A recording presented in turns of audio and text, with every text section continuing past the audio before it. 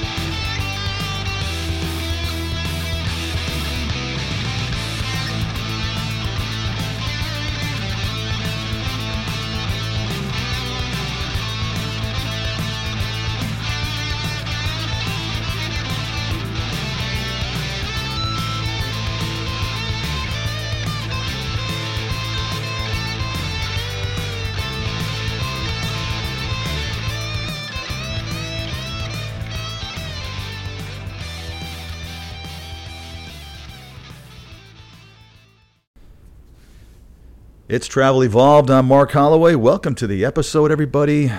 I am excited. Going to be heading to Denver, in Colorado, pretty soon for a few months. This has been fantastic, but I'm really looking forward to getting to Colorado. It's a great place to spend fall. Great place to spend the spring. Not such a fun place for me. Personally, in the wintertime, I grew up skiing since I was 3 years old, and I moved there for that reason. Haven't skied an awful lot the last few years. Becoming a dad and my job just doesn't lend itself. So anymore, while I love to get a couple of trips in, I can get those in early. The cold of winter of Colorado, which is a pretty mild winter, by the way, it doesn't really excite me. So I'll be back here sometime in early 2023 to work with this office out here, which is fun and exciting, but I'm really am looking forward to heading back to Colorado, and that's no myth. I had to do it. So anyway, this week, this is a fun episode. I enjoyed, I think, helping the team put this one together because we all have seen, primarily on social media, this is why we do so many episodes about social media and why it's so good and bad, and it's a paradox, as I mentioned in I think the third episode, because it really is. It's a great place to get information, but there's also a lot of really wrong information out there, and I do think, like I said in the intro, that a lot of travelers start reaching and assuming some things, and other people just kind of assume that it's true. Yep, we said it, so everyone agreed with it, and now it's become a myth. It's become something that isn't actually true, that a lot of travelers think is true. And I wanted to discuss some of these today. Like I said, there's enough, meat here to do at least 2 episodes. I'm going to push the other one back for a while, maybe a year or so, because I want to see what the newer myths are that happen over the next year or so. So we're going to do another part to this, maybe in a third part, but at least 2 parts, because I know for sure. There's some things I'm not going to address on this one. We'll save for the next episode that we do it on. But today we are going to talk about common myths, because there are a lot of them out there. The reason I'm doing this episode primarily is because I believe that if we start to break down some of these myths and have some realistic expectations as to what does and doesn't happen in our industry, it's going to allow you guys to be a little more savvy, to be able to understand what's real, what's baloney out there on social media, and there's a lot of baloney out there, and there's a lot of real out there too. But it kind of helps, again, bridge that gap between agency and traveler, even a little bit between, I think, the traveler and the facility. If you kind of know what's real and what's just another traveler spouting off on what his or her opinion is, I think it's going to help you guys. And that's why I want to do this episode. This is one of those episodes I think is important. I'm sure I'm going to say some things that not everyone's going to be thrilled with, but you know me, I'm going to say it anyway because I think it's important. It's important to not always paint this rosy, wonderful picture. I think this industry is rosy and wonderful. But when it comes to some of the things that are, I guess the kind of ugly side to this industry, it's okay to talk about this stuff because the risk and the reward that you guys take should offset that ugly side. And that's why I think you guys do what you do. And I understand there are highs and lows with how the economy is, with what the pay rates, and therefore obviously what is reflected on the bill rate all comes to. All that's important. But if you understand some things that I think might make you angry that you shouldn't be angry about because they're just not true, I think it's going to help. So I'm going to do some defending of some of us agencies. You guys know I don't normally do that. I'm pretty open about beating up what I believe we don't do well from our side of the industry, and I think there's a lot there. I think this is going to be an episode that I hope will shed some light on some things and make you guys have a better understanding. I think most of you that have watched this series from episode number 1 have a pretty clear understanding of this. But I do this episode because just to kind of fine tune it, and also there are people that just don't go back, and I wish you guys would go back because you'll understand the way I speak and the language and terminology that I happen to use a little bit better. So, hey, I appreciate everyone that's been joining us live on our Facebook groups that we're doing that every Monday and Thursday at 8 p.m. Eastern time. We may switch up those hours a little bit to allow some folks that are in a certain, if you're a night traveler and it's after 7 p.m. and you're there often, it's hard for you to catch those. I get it. So we're going to try to mix it up a little bit. We may start to do it a little bit more sporadic, but we're at least going to try to do a couple times a week.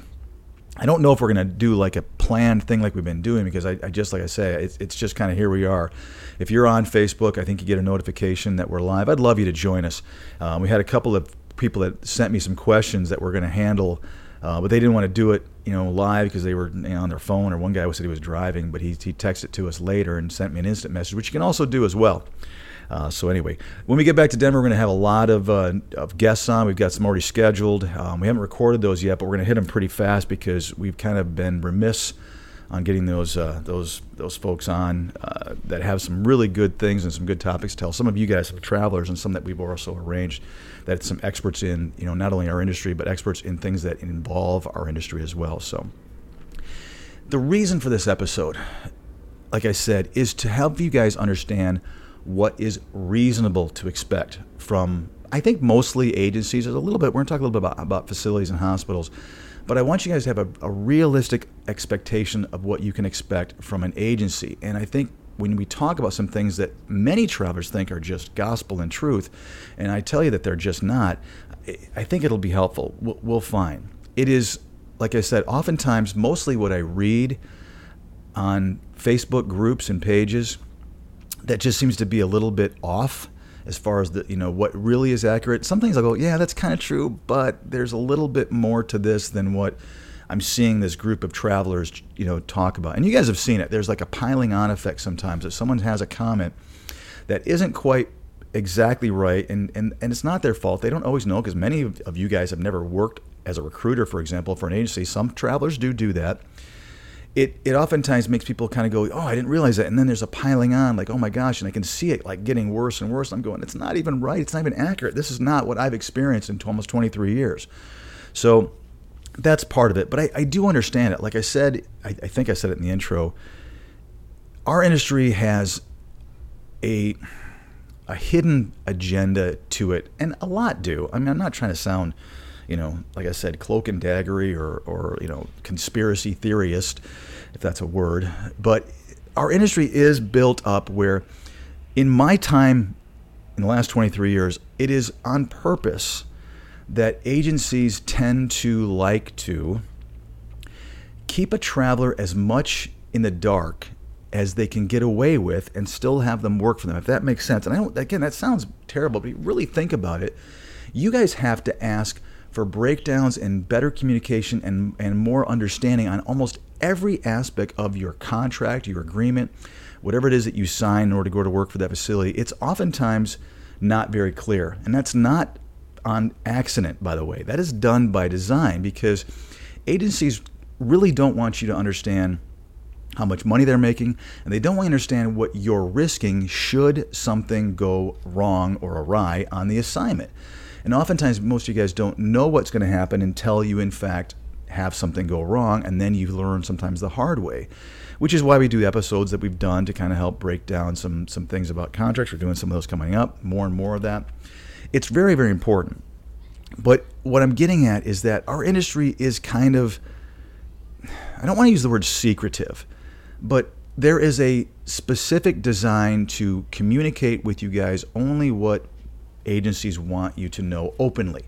How great it is, how much money you're going to make. And just take, for example, when people post onto a Facebook group a really, really high pay package, but they neglect to tell you that along with this pay package that's so high, your cost of living, including most of your housing, is going to be astronomical as well. That's a great example of what I'm talking about.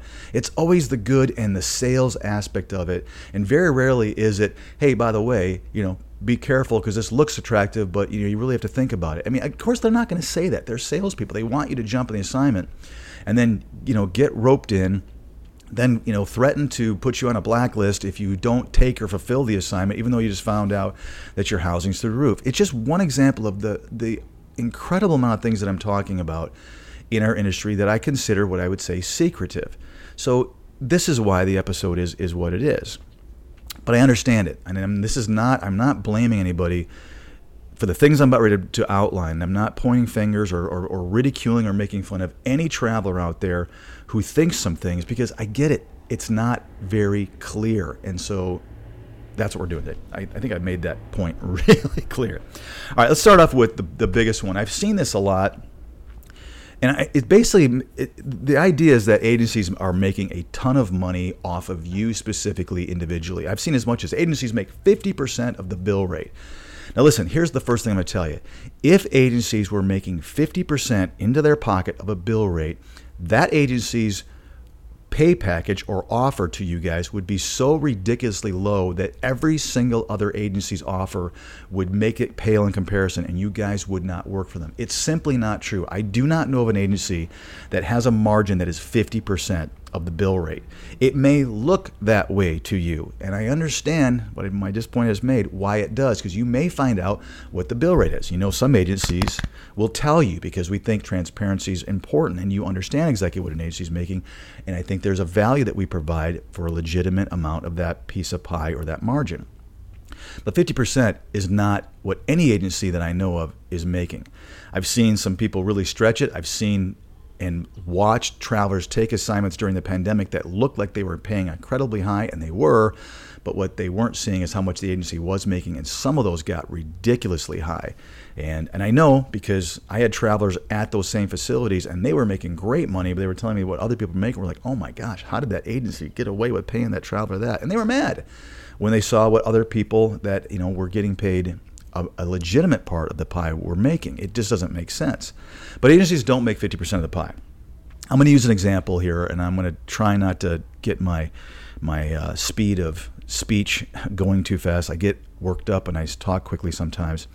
If I use an example of a $100 bill rate, there aren't agencies that are making $50 an hour on you. That's a myth. It just doesn't happen. If it does, that agency would never make it. What it looks like is if you take a look at I've seen travelers do this, they just simply take their hourly taxable rate. That's mistake number one. They forget about the housing. They forget about the tax-free stipend that they were being offered. So number one is sometimes they look at just what their taxable hourly rate is, and they forget about the benefits. They forget about the travel reimbursement. They forget about their housing reimbursement. They forget about their meals and incidentals. They do forget about the credentialing expense, but that's could be considered agency margin or not, depending upon how your agency works.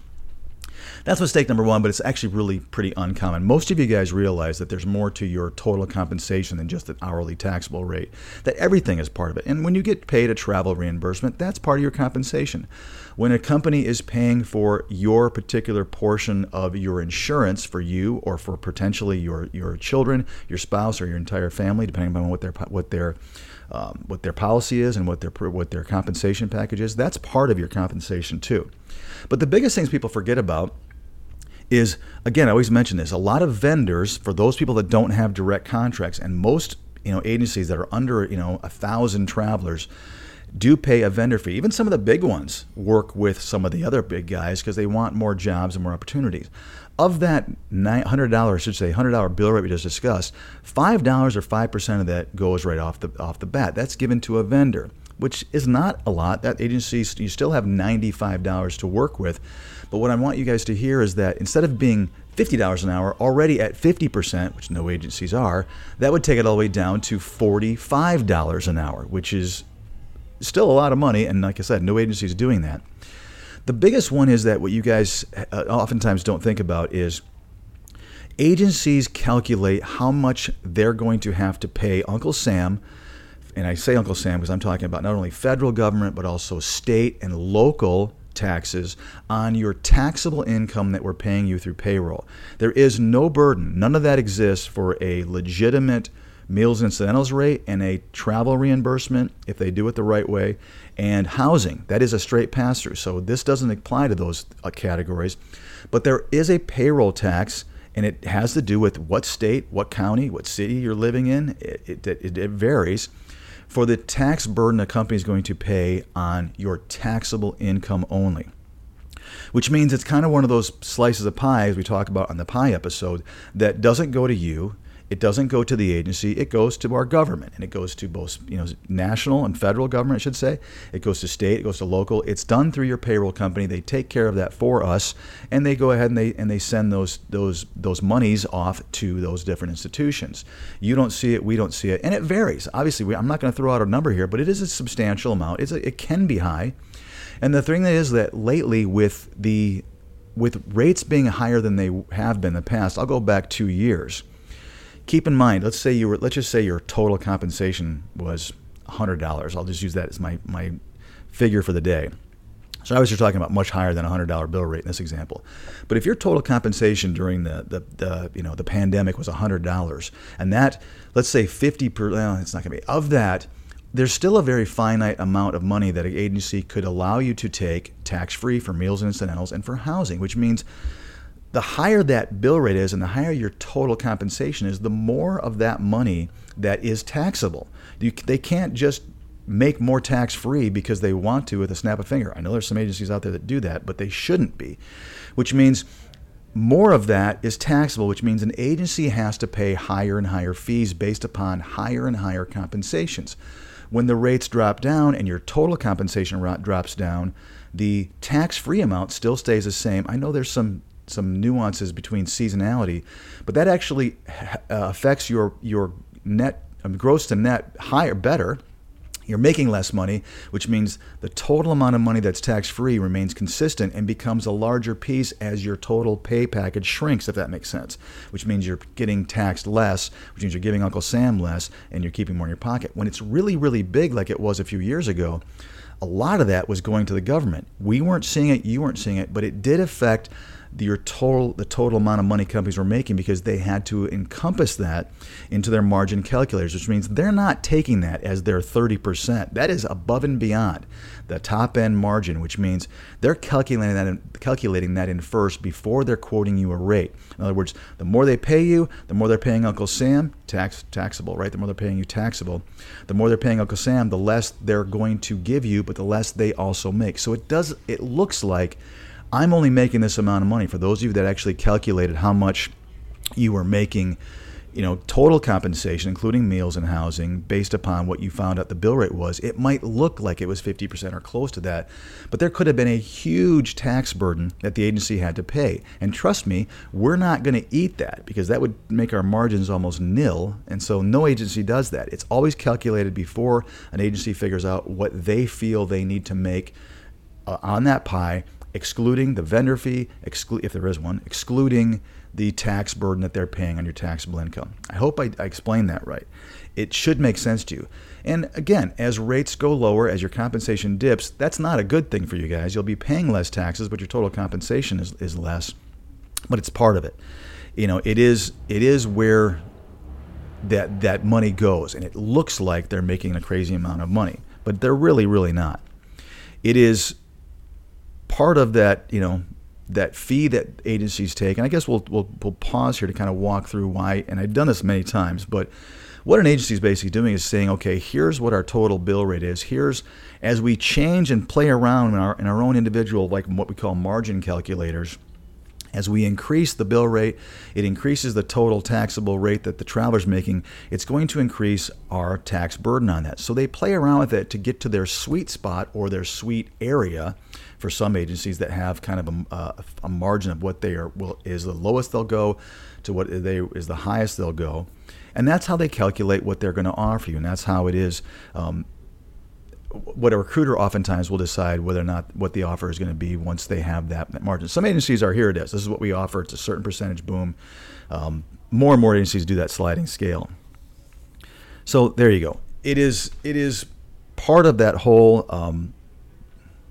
what's the word I'm looking for? It's part of that whole pie and part of the reason why I think that's, and I spend a lot of time on that, but that's one of the biggest misnomers. Here's what I will say to qualify us, and I'll talk a little bit more about it in the end. An agency can't be making too much on you individually. And that's, I think, the biggest myth. Now, good agencies that have a whole bunch of you make a lot of money because they've done a good job by hopefully attracting you whatever way that they're attracting you. I would hope that it's because they're compensating you and their margins are thinner, or there's some reason they have the jobs that you want. But if they're doing things properly, agencies do make a lot of money. I am not discounting that. I'm just telling you that what I see in the misnomer and the myth is they're not making a huge amount of money on you specifically. But I will tell you, I think the industry is making too much on you specifically than what they used to, if that makes sense. Okay, here's one that I really like talking about this one because it's really interesting. And that is that we could just all bypass the agency and go to work directly for the hospital. That's a true statement. I can't argue with that. The problem with that myth, and by the way, some hospitals try this periodically. We're going to figure out our own way. There's some that are successful in some seasonal locations that actually do have kind of a pool of travelers that come down every season, at least they used to. It may be dissipated now because of just I'm thinking of Florida, for example, because of the amount of travelers that actually are going there year round.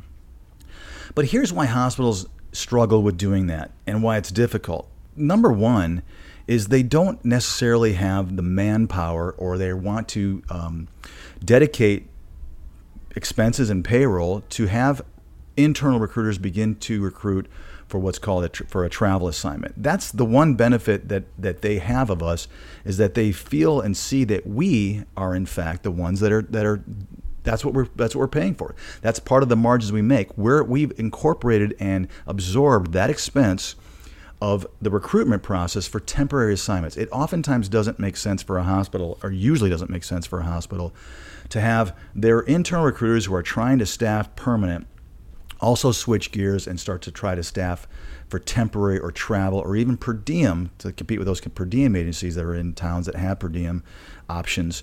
It just doesn't make sense. It's an expensive option for hospitals. So we're necessary in this cog for that reason. I've often said, and this time I'm going to be redundant, but I say it all the time, that our ability to be able to float payroll is one of the biggest benefits we offer the facilities. In other words, we're paying for your salary and your benefits and your housing and your, potentially part of your travel every single Friday. Most agencies pay weekly. We've billed the facility sometime earlier that week, usually by Mondays when you send your timesheets in or we get them uploaded. So they're floating that pay. They don't pay us right away, which I'll talk about here in a second. It's a 6-week to 8-week sometimes process, which means that they're getting that benefit of that payroll being floated for a long period of time. And oftentimes it allows them to collect from patients if there's a direct bill, their portion of that bill, insurance certainly, Medicare, Medicaid. It allows for them to basically float a payroll, which they're saving money, they're saving cash flow, allows them to pay for other things. In other words, they're getting paid as they're paying for that labor, which is in fact you guys. In a normal staff setting, they're paying for that staff and that labor. I don't care if it's somebody that's working outside or somebody in maintenance to somebody who's a doctor. They're paying for that every day, and then they're billing the insurance companies almost like the way we do it with them. They're having to float and that payroll themselves. So this gives them a break from that. That's another reason why hospitals don't like using travelers. They don't like using per diem nurses. It is a more expensive overall option for them.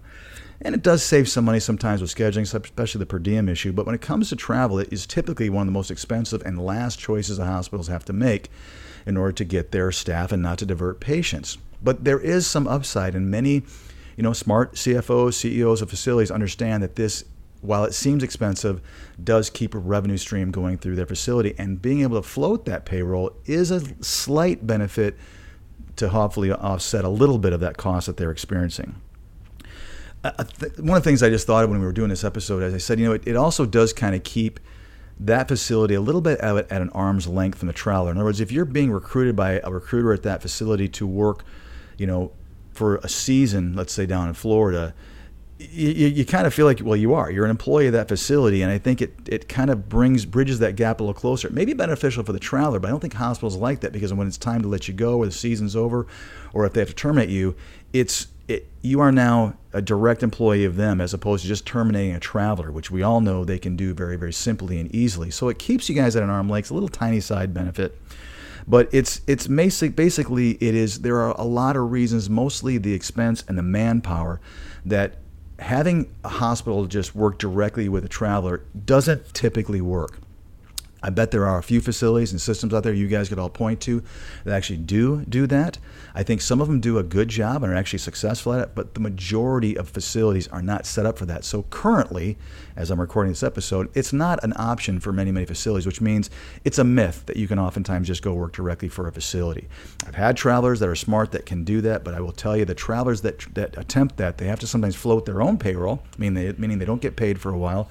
They can negotiate a little bit faster, but it's a lot of hard work. And I have talked to travelers that have done that, where they've actually contacted directly the hospital for periods of time. They've been successful, but in the long term, they end up giving that up because it's so difficult, because they have to recruit themselves and spend a lot of time actually looking for a job. And that's again where the evil empire, and I call us that, sometimes the agencies do serve a very good purpose for travelers. We get the job done, and we get it job done quickly, and we give you options. So there's a good benefit, and it works in our system currently, right?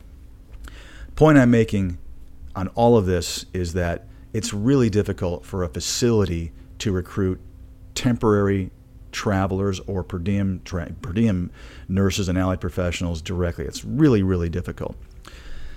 All right, next one I want to talk about. I've had people say frequently how much money recruiters make. This is a tough one for me to answer, because they're right. There are a lot of recruiters that make an incredible amount of money doing what they do, which is to convince you to take a job with them and to stay with them. And I think the ones that make a lot of money are really good at it. And again, it's a sales aspect. I am not going to sit here and say that they're terrible people. They're not. They're good people. There's a lot of great recruiters out there. I know I don't like the recruiting mechanism in general. I think it's archaic, and I think it's inefficient and ineffective. And I think there's so many things that are wrong about the current way things are done. It drives me crazy, and I don't understand why more travelers don't kind of openly say that doesn't make a lot of sense. But that being said, a good recruiter makes a lot of money. That is true. That is not a myth. There are recruiters out there that every year, pre-pandemic, post-pandemic, during the pandemic, are making more money than you do. And last time I looked, you're the one who's healing. You're the ones that's saving lives. You're the ones that are bringing lives in. You're the ones that are making difference. You're diagnosing, areas of the body that are going to help somebody. To me, it's almost kind of, it's ironic, I guess is the nicest way I can put it, that a really solid salesperson, recruiter, can make more money than a great traveler. It just doesn't seem right. But that's not indifferent from a lot of other headhunter type businesses, where if you're great at finding chief financial officers for Fortune 50 companies, you could be making $250,000 a year, and sometimes those men and women don't make that. But if you're great at it, you make a lot of money. It's no different. But here's the myth. Most recruiters, first and foremost, this is a revolving door industry for many recruiters. To stereotype a little bit, it is the majority of recruiters, I should say, at least 50% of them are in their 20s and 30s, from what I've seen. All you have to do is go to a convention, or all you do is call, an average company and say, I want to speak with your recruiter, and then ask the person their age, you'll see what I'm talking about. I do believe that the older you get, the more established of a recruiter you are, and probably the better you are, and probably also the more money that recruiter's making. Again, sweeping statement, I don't mean to make anybody upset, but the chances if you're working with a recruiter in their 40s or 50s, they're probably making more money than the average recruiter, which means you got a good recruiter, but know that they're a good recruiter, and they make a lot of money and may make more than you. The reason I'm saying that is that it is a myth that recruiters make a lot of money. A lot of recruiters don't make it. A lot of recruiters struggle. Their job is to create a persona or become the persona of somebody that you want to work positions through, regardless of the agency that they work for. That's their job, is to attract you and to get you to, again, like I've said many, many times, to take an assignment that hundreds and hundreds of agencies and thousands of recruiters have, but to choose them over everybody else because of their tenacity or because of their salesmanship or because you just hit it off well with them. And there are a lot of travelers that really hit it off well with a recruiter. I see you guys defending them all the time out there, and kudos to you for doing so. You got a good one there. However, the opposite side is I see just as many, if not more, people beating the garbage out of a recruiter and posting texts that people have texted them and showing how ruthless they can be or how uncaring they can be. So it's really a 50-50, and you're hoping that you find one of the good ones, and maybe you got a 50-50 shot at that. I don't know. But the myth that all recruiters make a lot of money, no.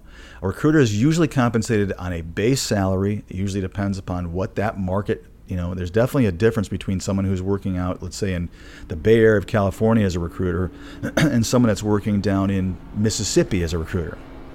Sorry, maybe the last helicopter of the season going by here. There's going to be a difference in their base salary in those two locations because the cost of living is different.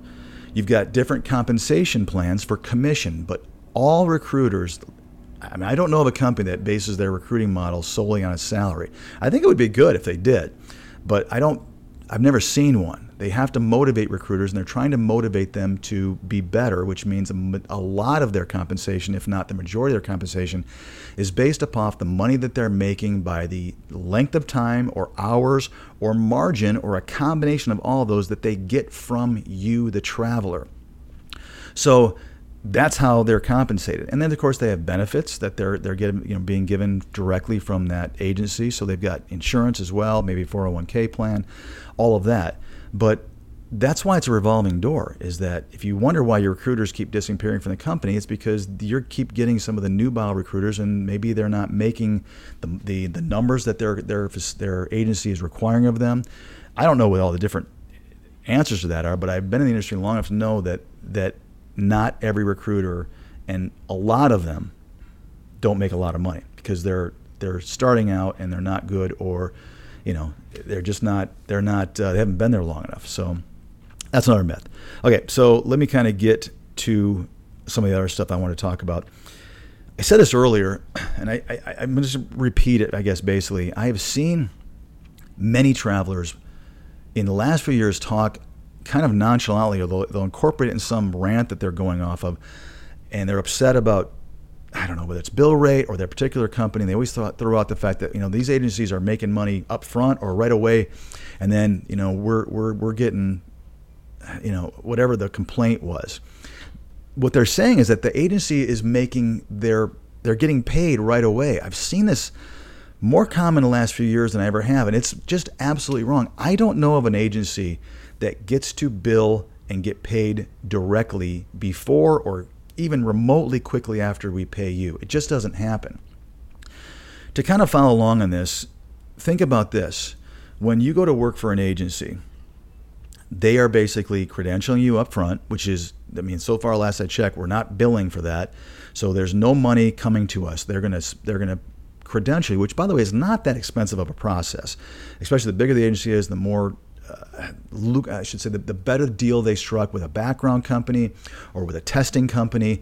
The more you use, the less it costs you per user, if that makes sense. So it's not a really complicated and expensive process, but there is some upfront cost. You are going to work for them. On that first paycheck that you receive on that first Friday after you've worked your first week, the agency is going to pay you. They're typically going to throw in some sort of travel reimbursement, whatever their particular model is. They're going to pay you. They're going to be paying the Uncle Sam and the state and local fees that I talked about. They're going to be giving you housing, your portion, or whatever their deal is, and the meals and incidentals. That's all up front. They're going to, a few days earlier, like I mentioned, they're billing the facility. Now, they're going to do that for, let's just say, on an average of 6 weeks. Benefits, I didn't mention that. I think I did. I don't know if I did or not, but they're instantly be putting on benefits. Most agencies do first day insurance, so they're paying for that. By the way, insurance agencies love to bill us 2 and 3 months in advance. We'll get a bill before the let's just say it's September. We'll get a bill that shows October, and even close to, as soon as we get into October, they're already generating a November bill, and obviously many of you won't be working for that company. So insurance companies love to pre-bill and pre-receive their money, and then we have to all go back oftentimes. I don't know how everyone's agency works, but you got to go back and audit and say this person's not with us, and they credit you for those. It's a mess. But those fees are all taken out. So 6 weeks of that goes by. On week 7, let's assume, all of a sudden now we get paid for the first one. Or more typically, it's week 8 and they pay us for 2 different invoices that we've sent, which means that they'll oftentimes pay the vendor, and the vendor will take their 5% fee out and give us the remaining 95% of that.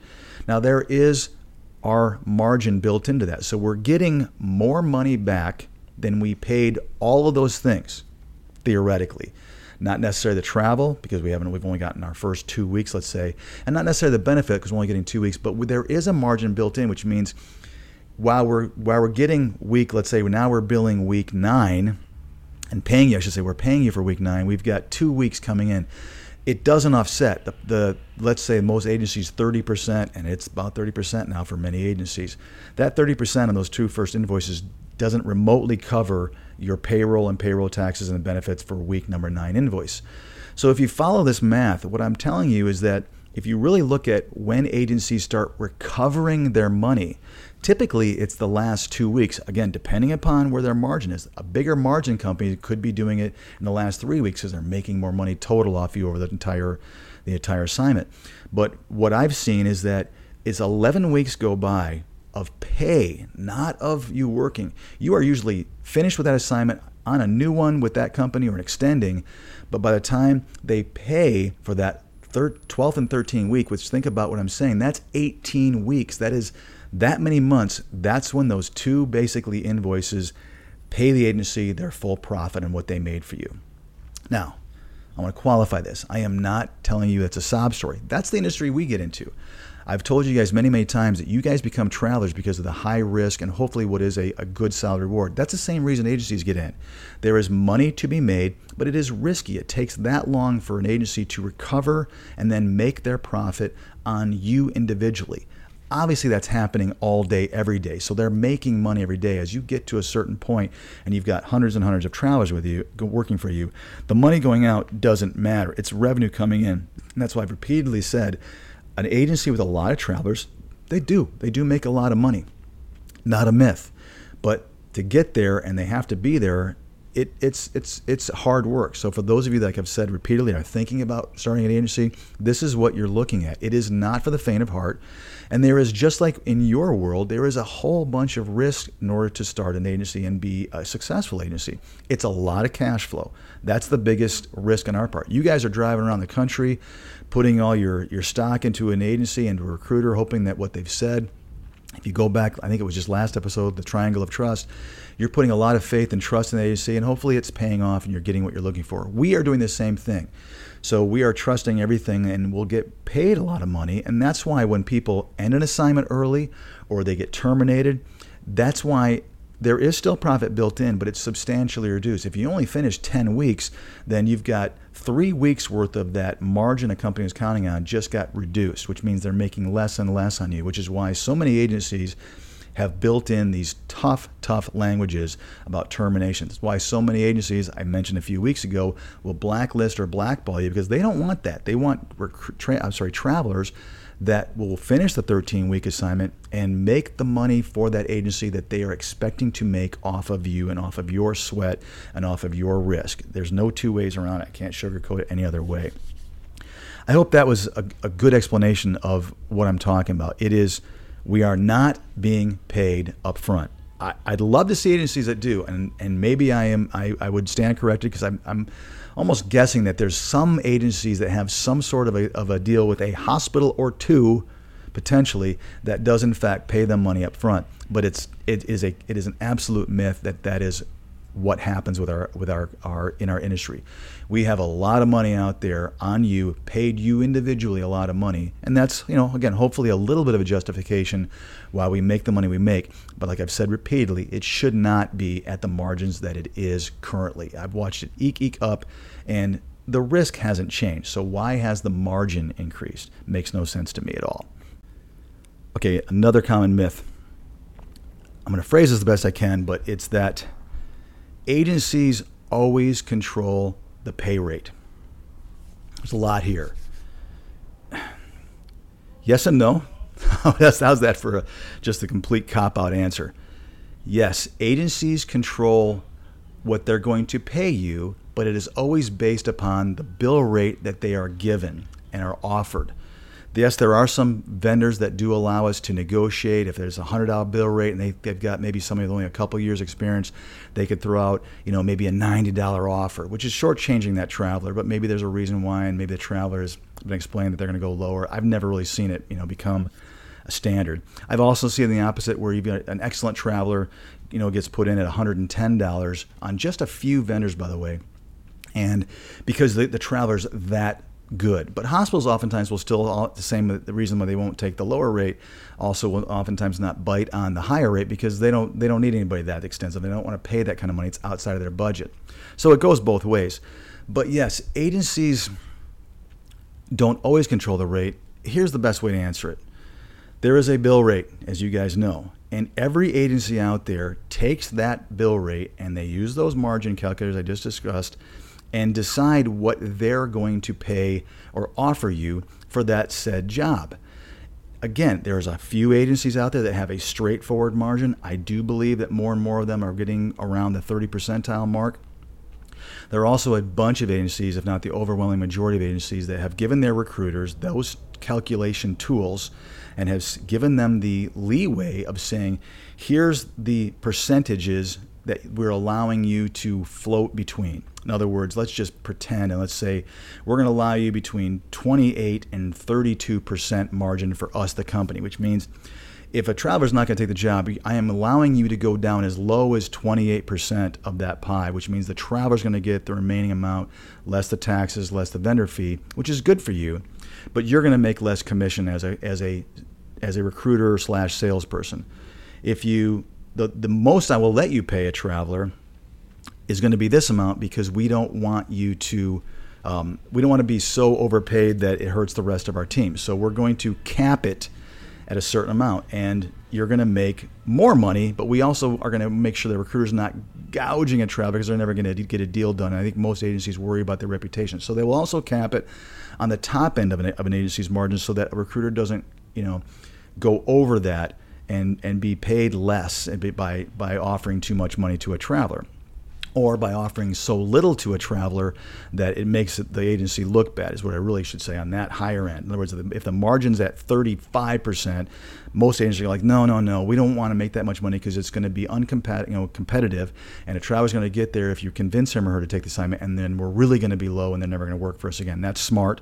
So they do most agencies allow recruiters some flexibility, and this is where the negotiation process, which is one of the things I hate the most about our industry, really comes into play.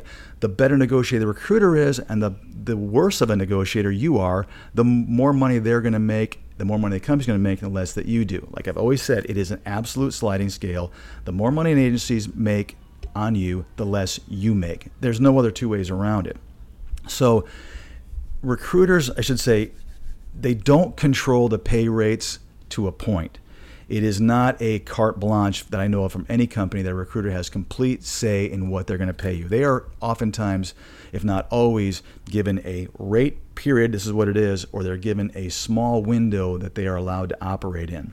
And maybe they don't make more money every once in a while, some of those agencies, but they're keeping an eye on where that recruiter falls in on that window, and they're going to talk to them about it if they're consistently giving away more of the pie than the agency is comfortable with. So they're going to look at that. But most of them are compensated heavier. In other words, they may make, I'm just using an example, 20% of what you're making weekly if they're at, a 32% margin if they're at a 28% margin for a company, but they go up to, let's say 22, 23% of that if they make the company more money and they're at like a 32% margin. That's how it kind of works. They're going to make more money typically the better deal they strike for the company and the worse deal they strike for you than if they do the opposite. That's just the way it is. It's not uncommon, but you guys don't think about that because you're so busy talking about how your recruiter calls you first. Do they? Are you the first person they call? You don't know that. You don't know that they're the first person. You assume that they are. Hey, I just got a job in for ICU in this area you're looking for. Was it earlier that day? Is it still even open? I already heard from another company that it was out there, but yet it's 3 hours later you're calling me, which is why, like I said earlier, the whole system is a little bit inefficient, very ineffective the way it works. It's the only way to do it up until apps and things like that now. So that's why we're doing what we're doing. It just doesn't it makes no sense. But the majority of travelers, 99% of travelers still really love this way of doing things because they don't know any better. And it's no different than any other new concept. Until you've tried it, you're just hesitant. I get it. I understand. But it does cost you guys money because there's a whole recruiter in there. It's involved. It costs you time.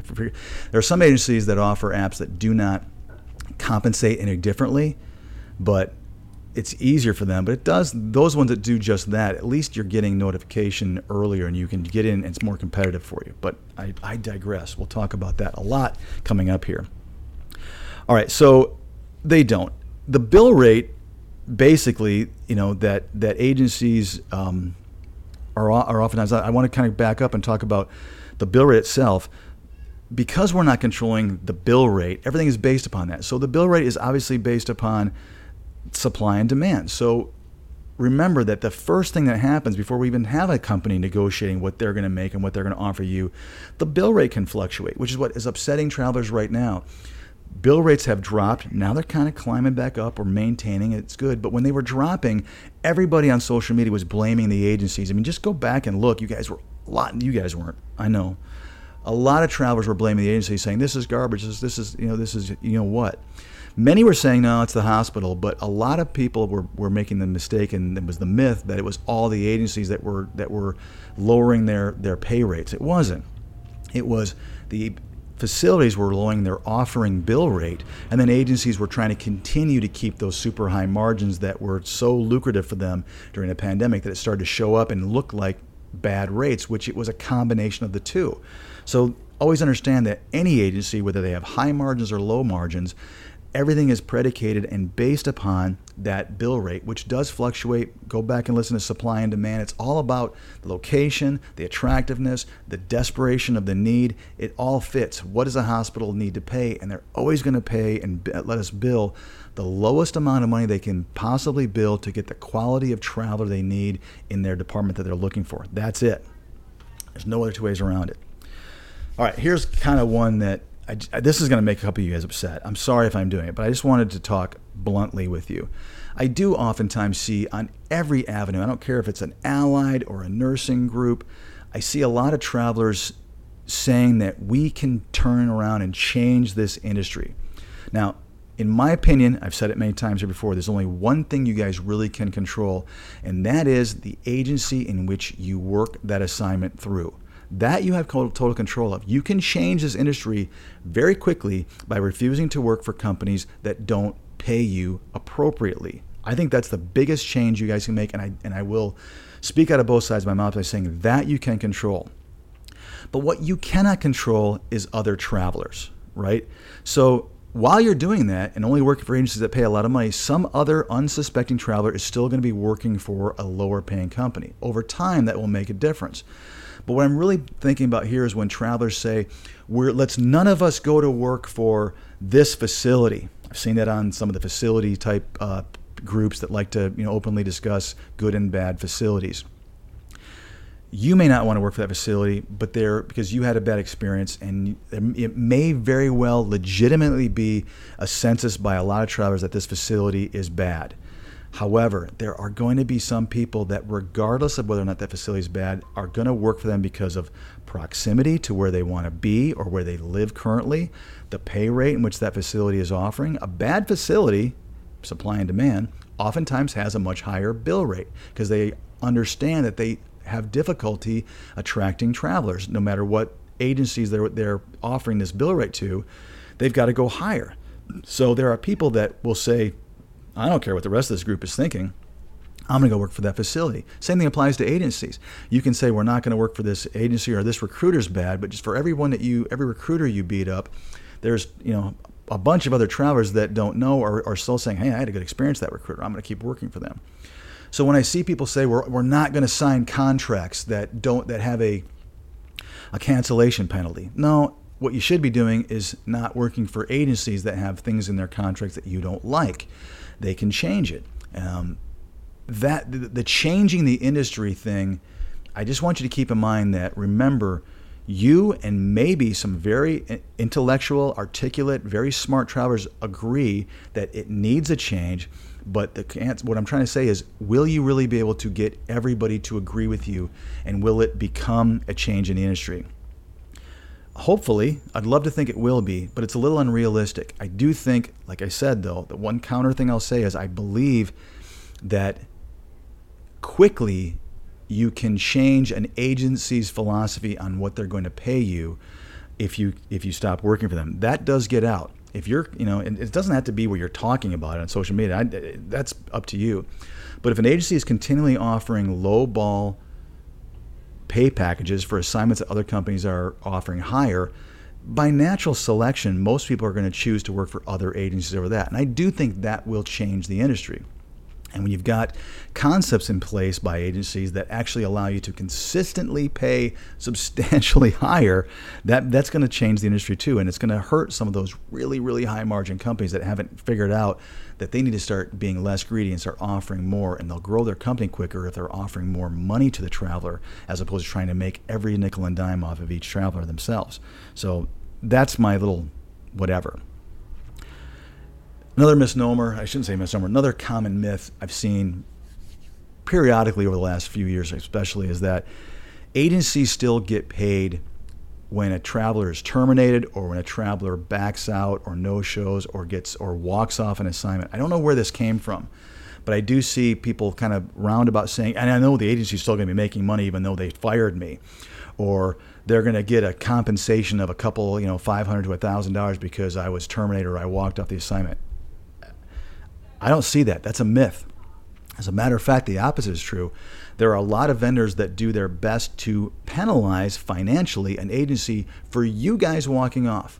In other words, what they're assuming is that we have control over your aptitude and your work ethic or your clinical ability, that if you walk off an assignment, somehow we had control over keeping you on that assignment. Now, I understand the philosophy behind it. The facilities and vendors want us to do everything we can to keep that from happening, which is why, by the way, those agencies put those really ruthless clauses in there, because they don't want to get fined. And it's not us that creates them. It's the facility wanting to penalize us $500 to $700, sometimes they've seen even more. It's unrealistic for them to kind of come after the agency, but they do it anyway. So the agency in turn says, hey, not us, we're going to go after the traveler. So many of them put languages or attempt to put things in there that says, if we get penalized, you for walking off the assignment is going to get penalized. And some do it very successfully. Most threaten you with being, like I said, blacklisted, so you're not going to be able to work for that agency anymore. They oftentimes will, rightfully so, tell you that you're not going to be able to work for that hospital or hospital system anymore.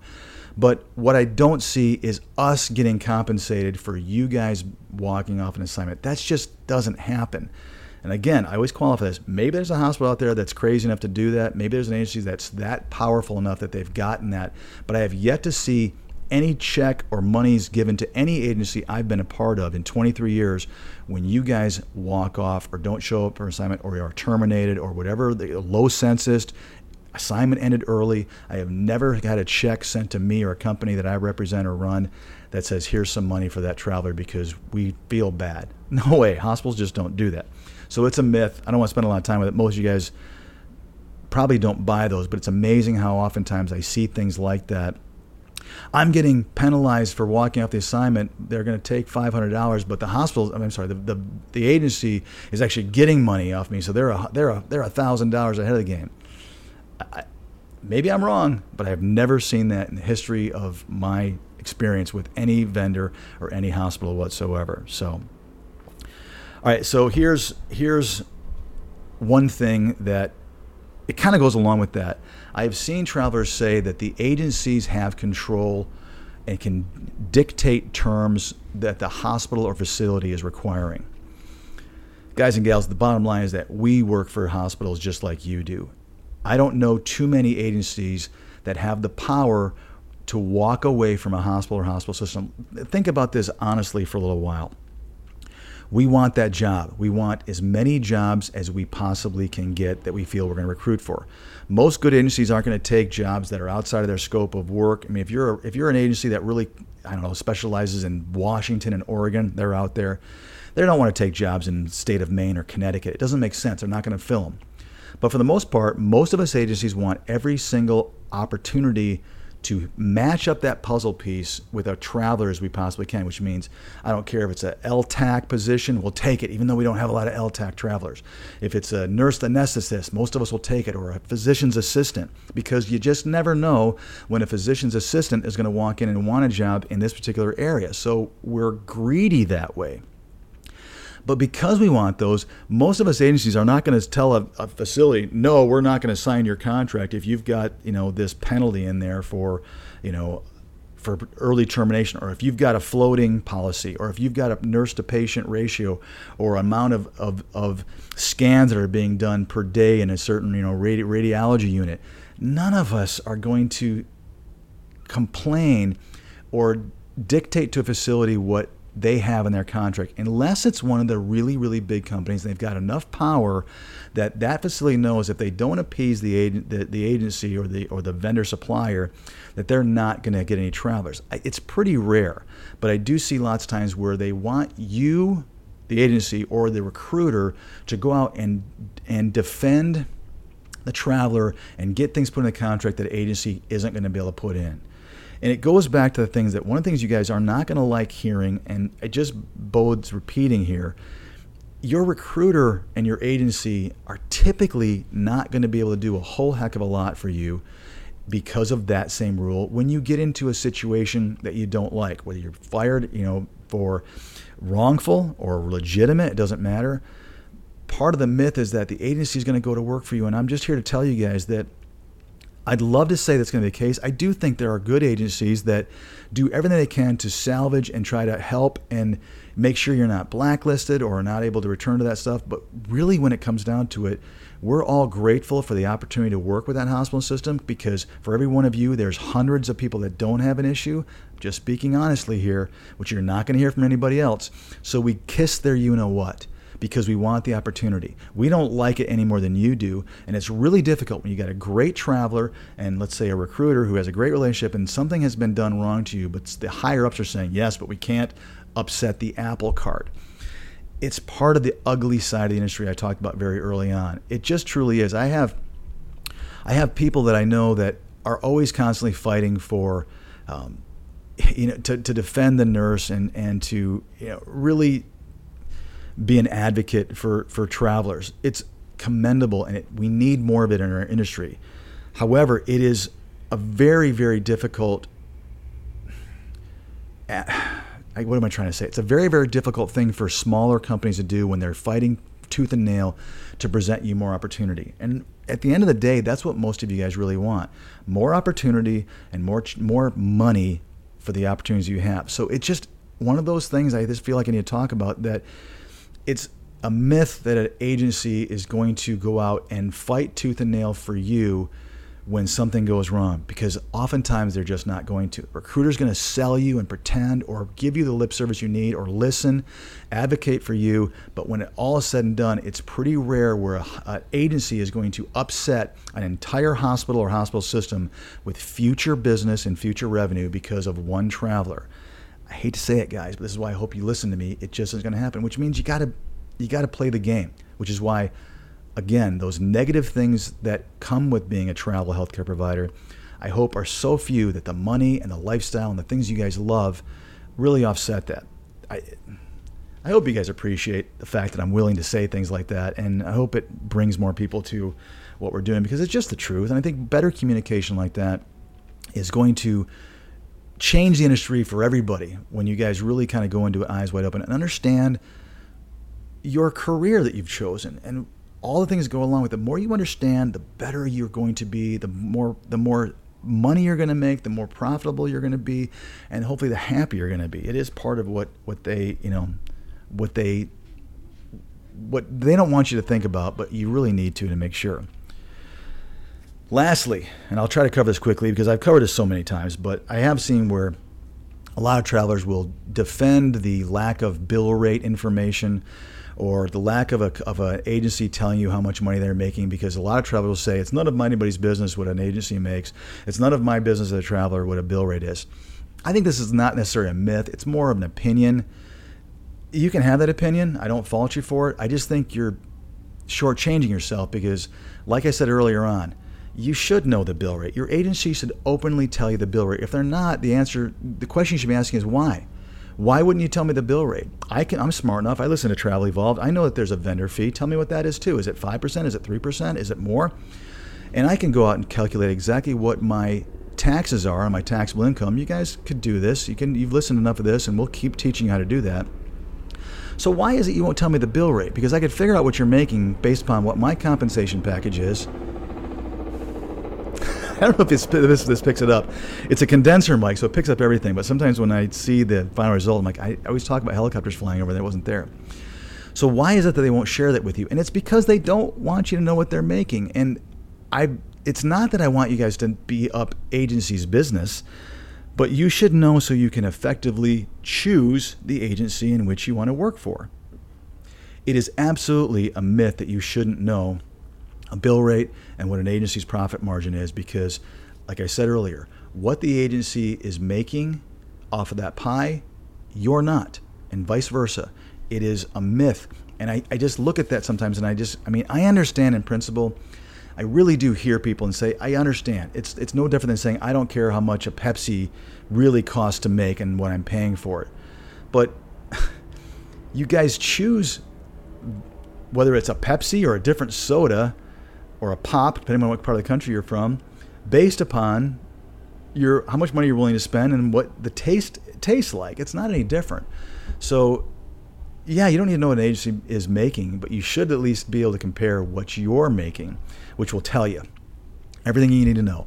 Next time you're looking at a pay package that somebody puts a meme out there for that you know hundreds of companies have, compare that with somebody else's. That job, not the area, not the state. I've had people say, oh gosh, I'm a PACU nurse and I've seen other jobs in North Carolina paying that much. Yeah, but is it that facility? Compare the same facility. You will know instantly, which company has a thinner and which company has a thicker margin based upon what they're offering you for a job that's being posted by multiple recruiters, sometimes within the same agency, the exact same day or days.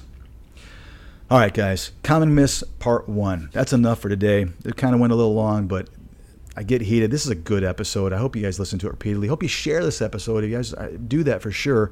Share this episode. Sometimes we post these. We do promotions for Travel Evolved where it has, me talking about some stuff. Sometimes we'll just put an episode out there.